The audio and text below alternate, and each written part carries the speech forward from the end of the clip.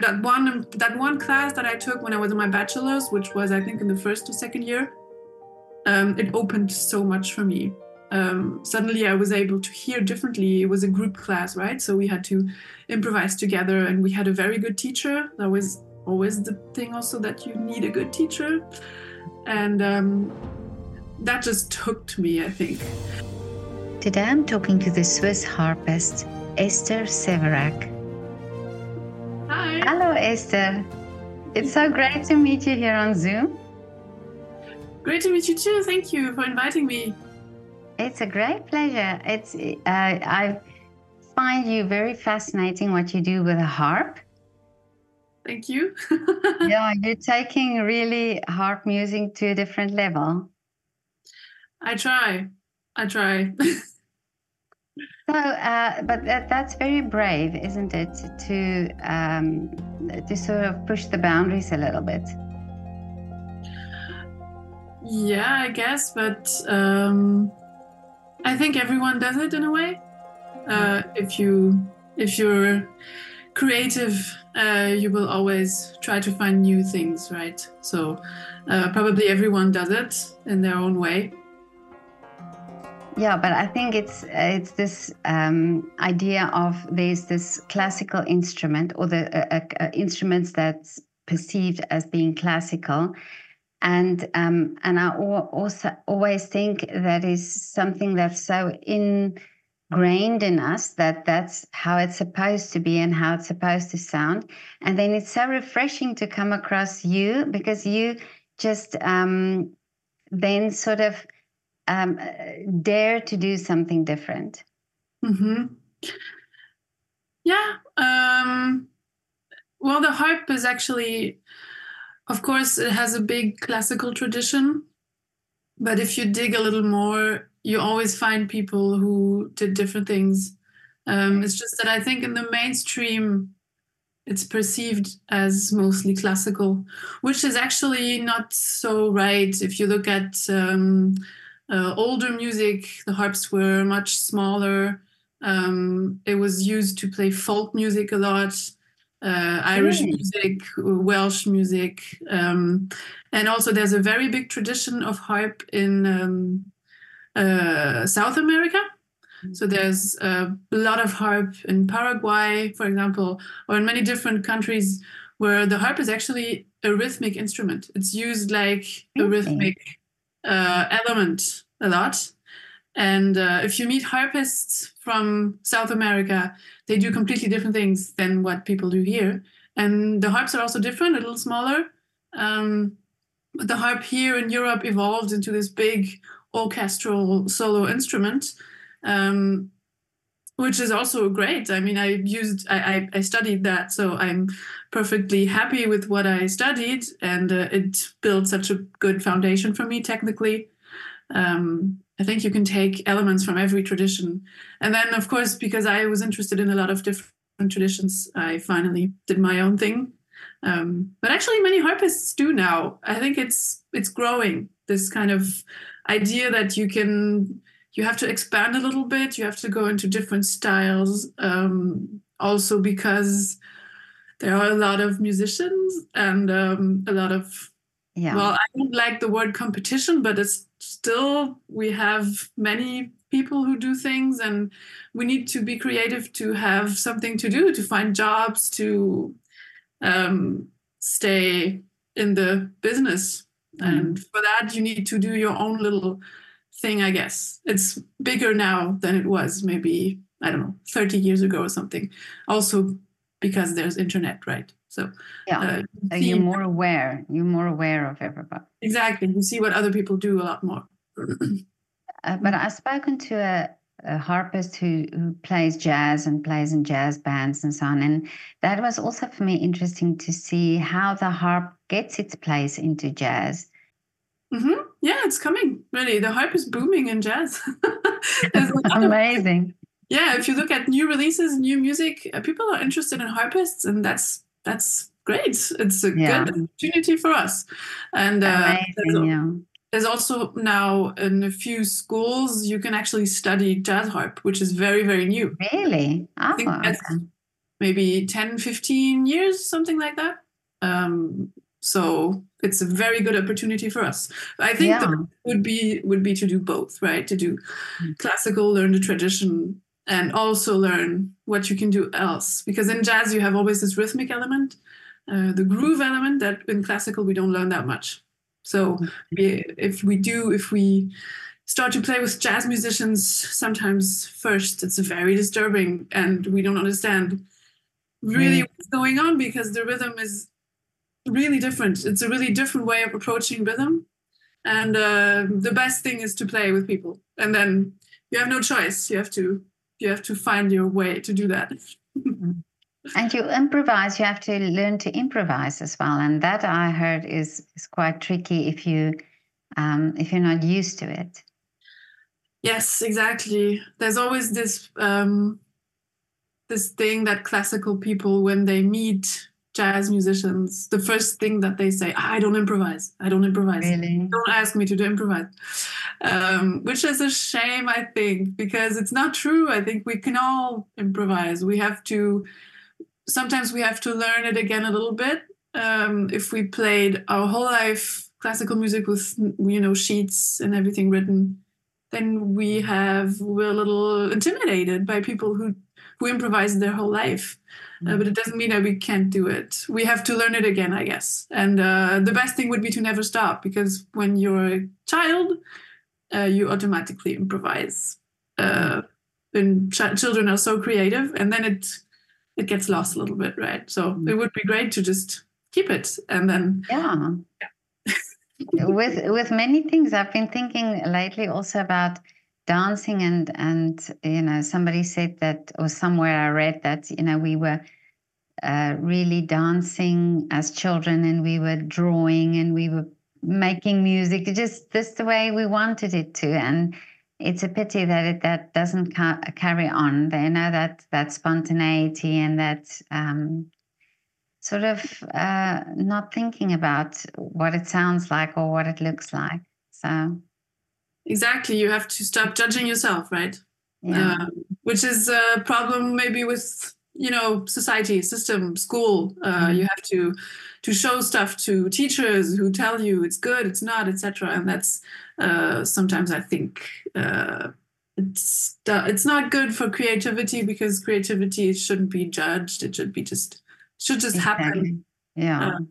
But of course we can get better. We can get feedback from people. It's very important, actually, to get feedback. All the stuff that I did now, it was I needed people to give me advice. You can't do everything that you do by yourself, so it's important to have advice. But it's important as a teacher to see where you can help your students being more creative, but also to see the limits. What is their idea? What do they want? And to not completely stop that or tell them to do something else. So it's I think, very hard to teach creatively. I do it with the children, but also with that, it's a challenge, because you don't want to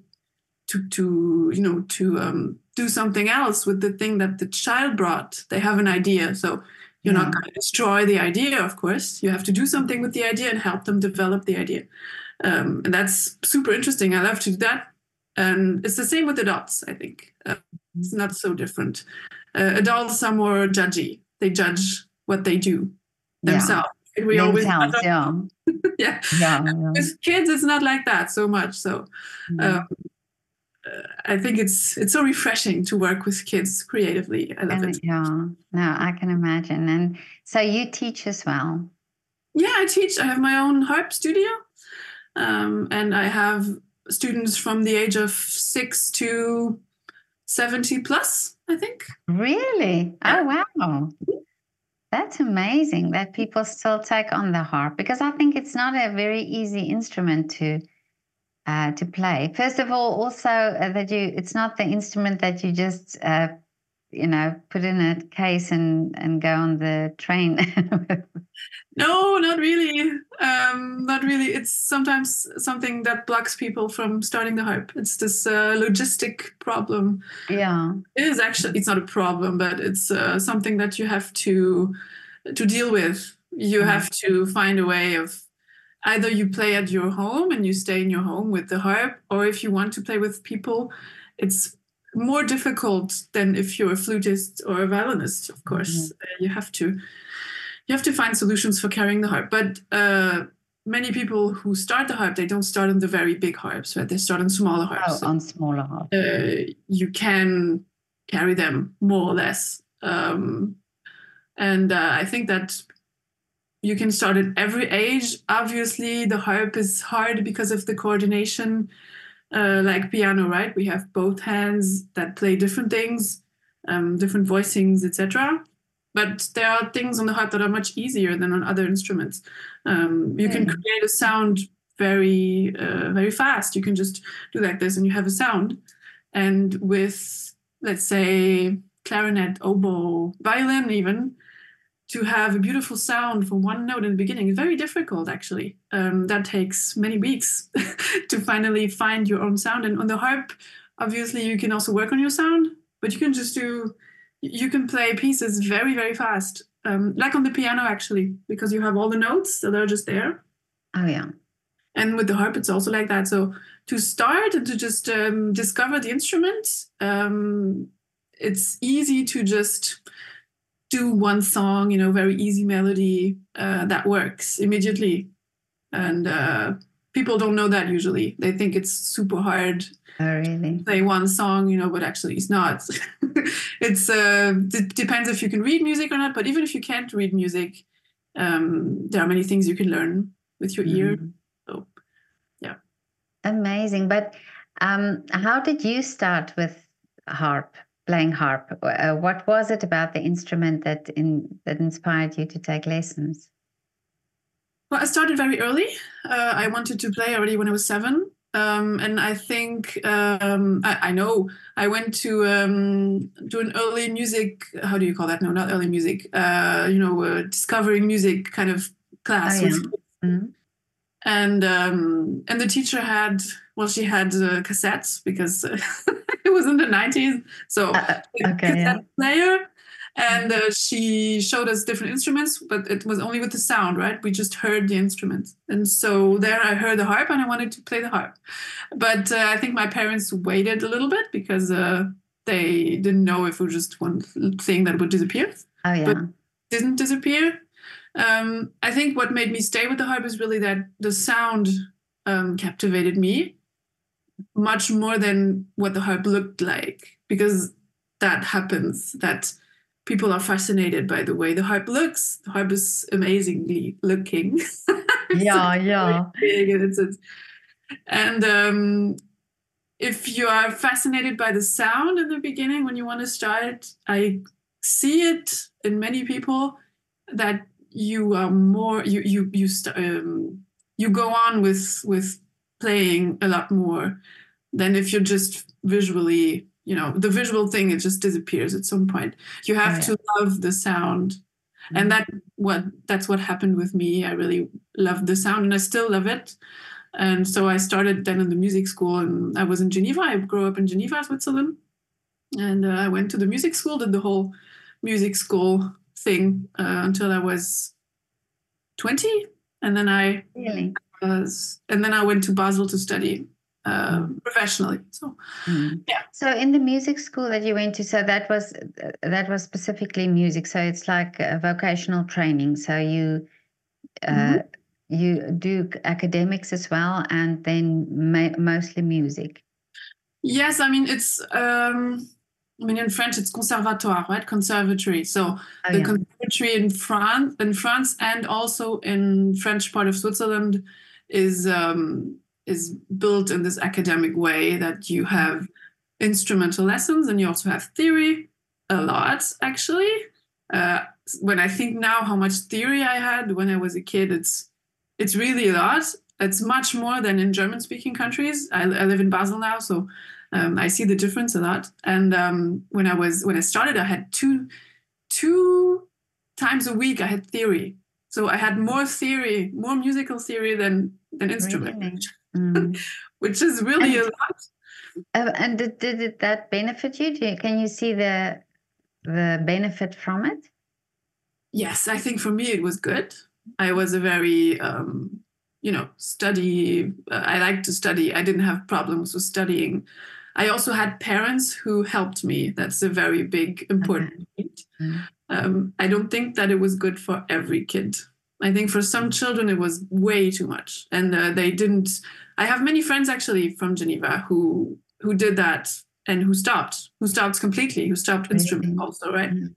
So I think for me it was okay, but I became a professional. And people who don't want to become professionals, which are much more, um, maybe that's a little much. I don't know if it's still like that. I think maybe not. Maybe now it's a little more flexible. You can maybe choose between different classes. Maybe you start later with hard theory, because we were really in a class and we had to do solfège and rhythm. And so for me it was okay, but I did it a lot at home with my mother, and I think without that, I couldn't have done it by myself.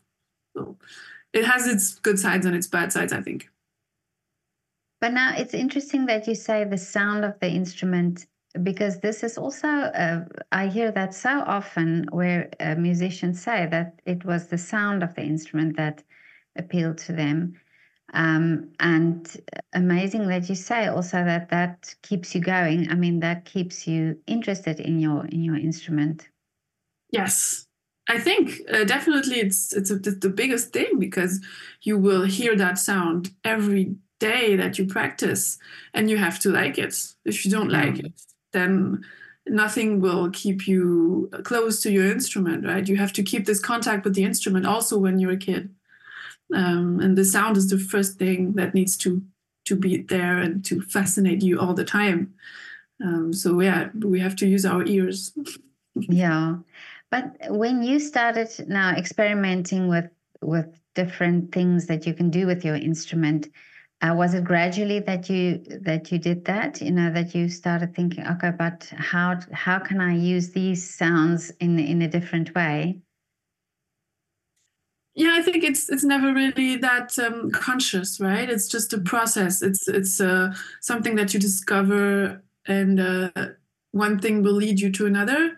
So I was never, when I was younger, actually, like teenager, I was very traditional in the way that I liked classical music. I played all the classical harp pieces. I was never the experimental type when I was a Really? teenager. No, not at all. I was even against it. I remember Really? I went to one improvisation class, and I was thinking, why are we doing this? And but well, it changed when I went to study professionally, because then you're confronted with so many different kinds of things that you have to open your mind a little bit, right?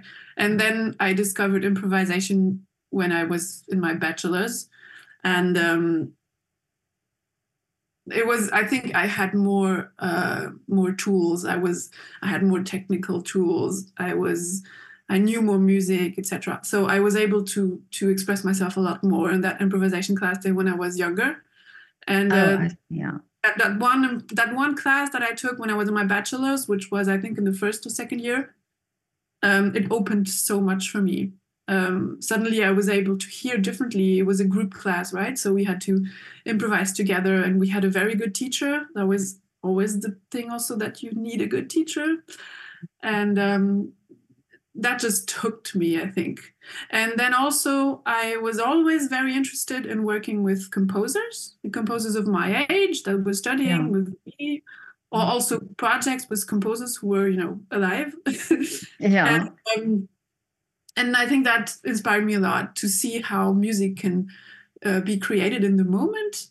And you see how flexible it is, that it can be changed. If you have a composer there that you can talk to, they're open to understanding how your instrument works, and they ask you, what could we do that sounds better? And you have to think with them, if they have this curiosity about your instrument. It's amazing.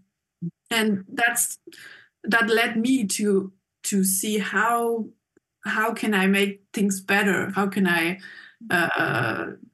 play something that they want to hear, but they don't know how to write it for my instrument, right? Oh, yeah. So they tell me what they want to hear, and then I have to adapt it to my instrument. And that was always something I really loved. So these two elements led to, other things. But there was the start. It was already doing my bachelor, so that was 2010, between 2010 2013.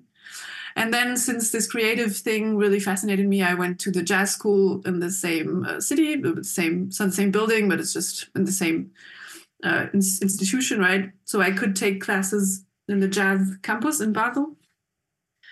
And then I met other people, I played with them, and in jazz, usually everyone composes.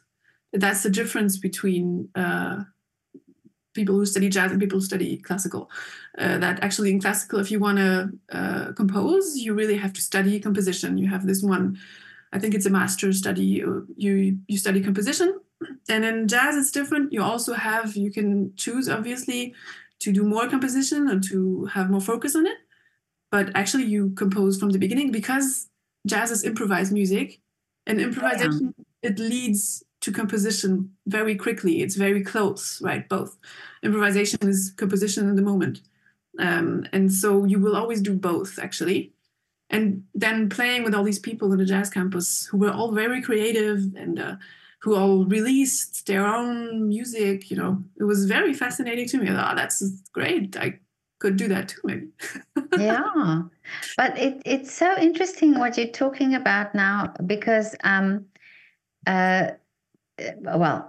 composers always say they love how the music sounds that they've written, and they love that the musicians enjoy playing the music. So if these collaborations together, it's amazing that you also found it interesting that that you could collaborate in that way, or that you could have an input from your instrument in that way. Yeah, of course. It's always good to be open to other things, and to listen to what other people do, go to concerts, be inspired. Yeah. Because you sometimes think there's so many hours that when you play your instrument, and so many hours where you have to practice alone and be on your own. And then it must be so refreshing to get together with other musicians and see what you can do together.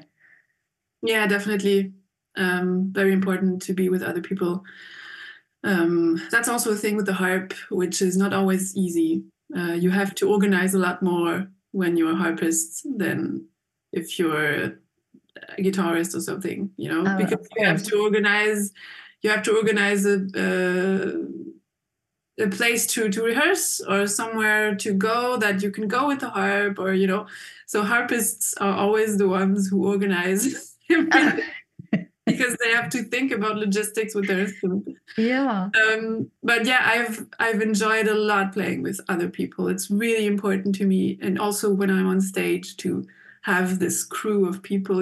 I love being also soloist. I think it's, well, when you're soloist, you can decide a lot more by yourself, right?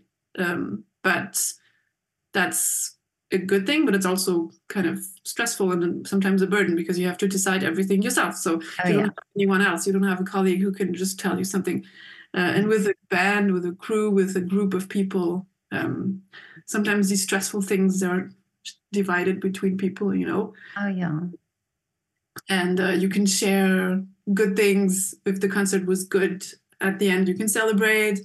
If things didn't work, you can just tell each other, oh, it's okay, the next one is going to be better. You have all these elements that are super important. Yeah, very important.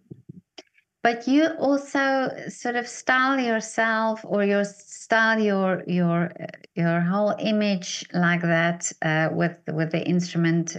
I see on your website also the lighting and things like that. So is that also consciously you're very creative in that way as well? Yeah, but again, it's something that just happens sometimes. You just take an opportunity, and for these new pictures that I did, it was somehow we tried it. It was not an idea that I had in the beginning, but I was with the photographer, who's a really good friend of mine, and we just thought about a few ideas and tried them out. And then in the end, I chose the things I thought would go best with my music. But it was not in the beginning a very conscious idea. I will do this with these colors, with these lighting. Not really. So yeah, of course, I think about what image I want to have, and then, but it's experimental, and you try so many things, and then you choose what works. I read this comparison between artists and scientists, because you are in your little lab, which is not really here, and you try, especially if you're creative, and sometimes it doesn't work. But it's also important that things don't work, because in science it's also important to see a result that doesn't. And with creativity, it's also like that. With art, if you look at artists, I don't know, Picasso or someone, there's so much that they did that will not really be famous. They have a few famous works of art and a lot of others that is nobody really knows it. I saw actually an exhibition about the young Picasso. That's why I'm thinking about that. So you saw all the things he did when he was very young, and a lot of things nobody knows. And you also see an evolution in his way of painting, and it's So I think, of course, we have a direction always, and something that feels right, but we always try, and we fail, and we fail again. And a few things will work, maybe, and then we choose them. Yeah, it's the same. I mean, it's the same in photography as well. You don't show all the the pictures that you don't want people to see, but you have to experiment. And I find it really interesting that you mentioned that as well, because you have to have these little failures, or you have to have these experiments that doesn't work, to be the stepping stone for the next. Probably, a few that doesn't work, that brings the one that does. So Exactly. it's about doing. It's about doing. Yeah. The ones that don't work will help you to find out what works. It's super important, actually. This stuff that you won't show to anyone. I mean, with the pictures that I took, of course, you're a photographer, so they are. I think there were more than 1,000. Because we were 2 days in studio and outside, and then you have to choose them, right? That takes a long time. And then sometimes on the one day, one looks great, and then 5 days later you think, no, that other one that I threw out, that's the one that I want. Yes. But it's also, I think, sometimes social media has so many wonderful things that it brings, and especially, I mean, from social media, I saw you and saw what you're doing, and could hear what you're doing. But there's also a side to social media that it only shows that we show the perfect side. And then I wonder if it's sometimes also discouraging for this young generation coming up, because it's almost as if they only see there. And they don't realize how many hours you've practiced and how many hours you've sat there in the practice room and didn't have success. So do you think it's also important to show that side?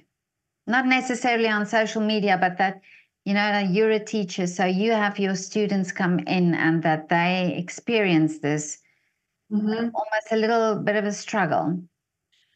Yeah, probably social media doesn't help for that.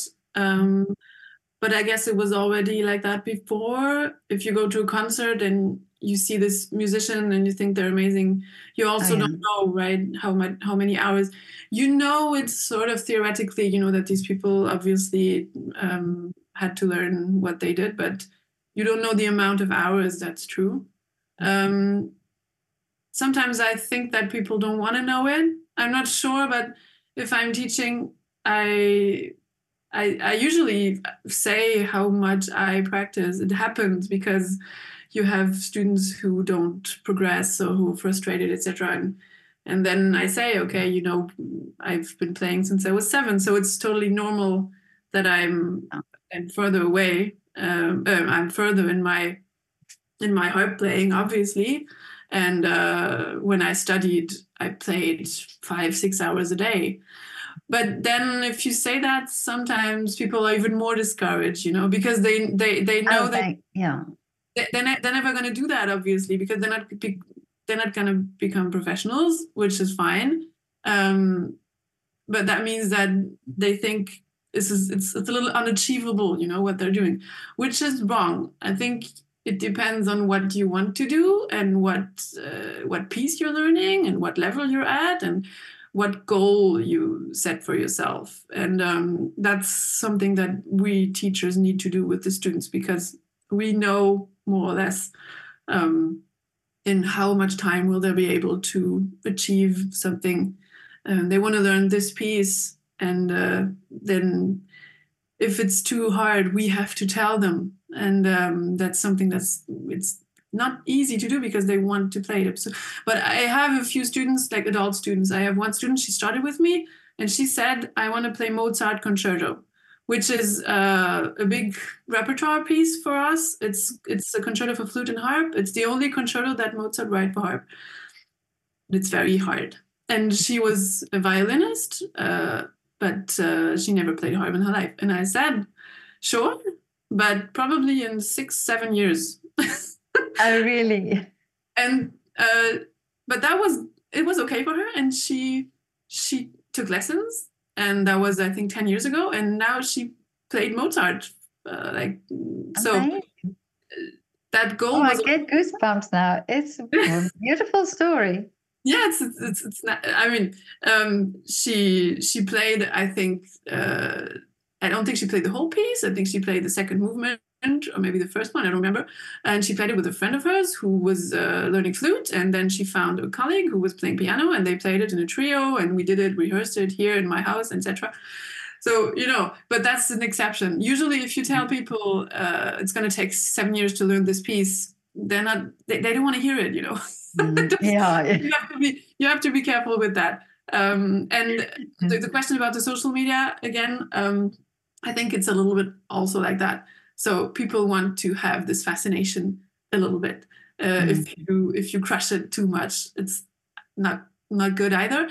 But I like to show sometimes little failures that I have. It's funny, actually, if you record a video for social media, which I did a lot, you're never going to post the first one that you're recording, right? You're going to post maybe yeah. If it's something hard, and scrutinize it a little bit before you post it. Exactly. You're gonna do 5 or 10 takes or something, and then you're gonna choose one that's good. And sometimes it's funny to show that, to show all the versions that you didn't want to post. I've done that a few times, and people react a lot to that because they see, oh, okay, she's not just recording one thing and then posting it. It's really never like that. I think. So that's okay to do, and so people relate a little bit more to you. You have to find a balance, I think. Yeah, I also thought a lot about this in the past, and by talking also to our different artists, that children, when they learn instruments, and I mean, I played the piano when I was a child. I'm not a musician, but it makes me appreciate music or the musician so much more, because the hours that it took, and so a little bit about the instrument, and also the sound of the instrument. So in that sense, I wonder if it's not so important that more children are exposed to the different instruments. I'm not saying they should learn many, but like you say, you have students there that they're not going to become professional musicians, but yet you teach them the love for the instrument, and you give them the opportunity to play something, and that will make them be appreciative for harp music and for harp musicians. Yeah, of course. It's I think everyone should learn something, an instrument. It's always so good for so different reasons. I'm not inventing anything now if I say there's so much research already about how music is good. If you're a child, right? For children, it's develops their hearing, it develops their coordination. Also, this discipline thing that you will not achieve something unless you do it every day, or so if you learn that, and also all this social thing, playing with other people, listening to them, those people listening to you, responding. There's a lot of things that can be learned with music. So I always think everyone should learn an instrument. Yeah, no, definitely. But now tell me, Esther, what are the wishes for you for the future? Oh, that's a difficult question. It's difficult to answer that because, as I said before, there are opportunities and things just evolve, right? What I now really liked about releasing this album that I did is that it gave me so much confidence. It's my own music. I have this CD in my hands, something I always wanted to do. So I'd love to do that more. It depends. I don't know what music. I don't know. Will it be my own music? Will it be classical? Will it be something, I don't know, something completely different with actors, with, I have no idea. But why not? I mean, I always like to collaborate with people who do other things. So who knows? I don't have a concrete idea, but I have many ideas actually for different recordings.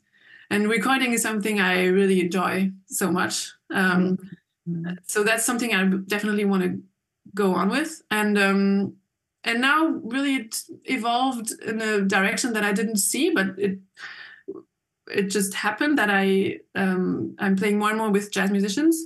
And I really enjoy it because, as I said before, there's a creative side to it, which means that you're always going to play compositions by people who can have a communication with you about your instrument, and it can expand a little bit the repertoire of the instrument, and that I find really fascinating. I also had this idea of recording a CD and asking different composers to write a piece for the harp that I would record. I have many ideas for that. So it's just, every recording, every album takes, if you want to release it physically, like a CD and everything, it takes, I don't know, at least a year or two. Really? There's so much to do. I saw it now. It took really a long time. And actually people told me that I was quite quick. So really? I recorded in spring 2022. And the album came out in September 23. So it was like, a year and a half. And that's actually short. Yeah, you have to do so much. And before the time, it's also the planning and everything to get that together. So it is a long process. But I love your ideas and the fact that you are so open to different things. That you want to explore all these different things. But do you think this is also something that makes a connection with a younger audience? Because we're also thinking about, say, classical music is not for everybody, but you sort of opening up an avenue for maybe an audience that's not necessarily going to be your classical audience. Yeah, it's true. I'm trying not to think too much about that. I try to mostly do things that I am happy with, and then I can be 100% convinced that it's that. And if I'm convinced, I'm happy if people respond, but it's okay if they don't. I still think it's okay. But it's true that about this age thing with audience, I'm not exactly sure if classical music is is something that young people can't relate to. I don't think that that's entirely true. I think it's more also about, also sort of system, right? I mean, classical music is, if you go to a concert, it's much more expensive. It happens actually. Yeah, you go to the opera but I think, I mean, going to the opera is something I love, and I'm absolutely sure if it was marketed in a different way, and if it was a little cheaper, maybe younger people would go. It's just a way of communicating, yeah. So probably I have a little. I don't know if I have a younger audience, but I have maybe an audience that's broad. Maybe in my concerts there are people who are younger, people who are older. It's really mixes together. To really interest younger people now, everybody should go on TikTok. That's where they are now, and that's a challenge. Really. Doing their makeup. They're doing their makeup on TikTok. That's all I know about. Okay. But anyway, it's probably. I like to understand how things work. I want to understand what could I do on TikTok that would interest people who are on TikTok. It's always a challenge that I have for myself. Yeah. Which is maybe completely not useful at all. I don't know if it brings anything, but it's just my I don't know, my pedagogical interest in it. Why are these people on TikTok and what interests them? And I haven't really found it yet, but maybe I still will find something that no, but I'm 59 now, so I don't really care. I put my things out, and if people want to listen or to watch, then they do. If they don't, then you cannot please the whole world. So exactly. I mean, if you're convinced by what you're doing, then exactly, yeah. Exactly. Yeah, and I love what I do, and I love meeting people, and all the stories that I hear so often. It's just wonderful. It's so inspiring, and it's opened my mind. It's for me so interesting to hear. What you're saying. It's so thought provoking. And always after an interview, I think about what I've heard and the story and I make the connections with other musicians or with other artists or even different forms of art, these stories are really very interesting. But thank you so much for your time, Esther. It was so great to talk to you. I'm so fascinated by your work. It's so lovely and so inspiring to hear your story as well. And keep going, and I'm going to follow you and see what you're up to, because I love your ideas and love that you're so open to new ideas. Thank you, Petra, for inviting me to this interview. It was really nice. I'm happy that it could take place now and that we finally met. So thank you so much. Yeah, no, it's a pleasure.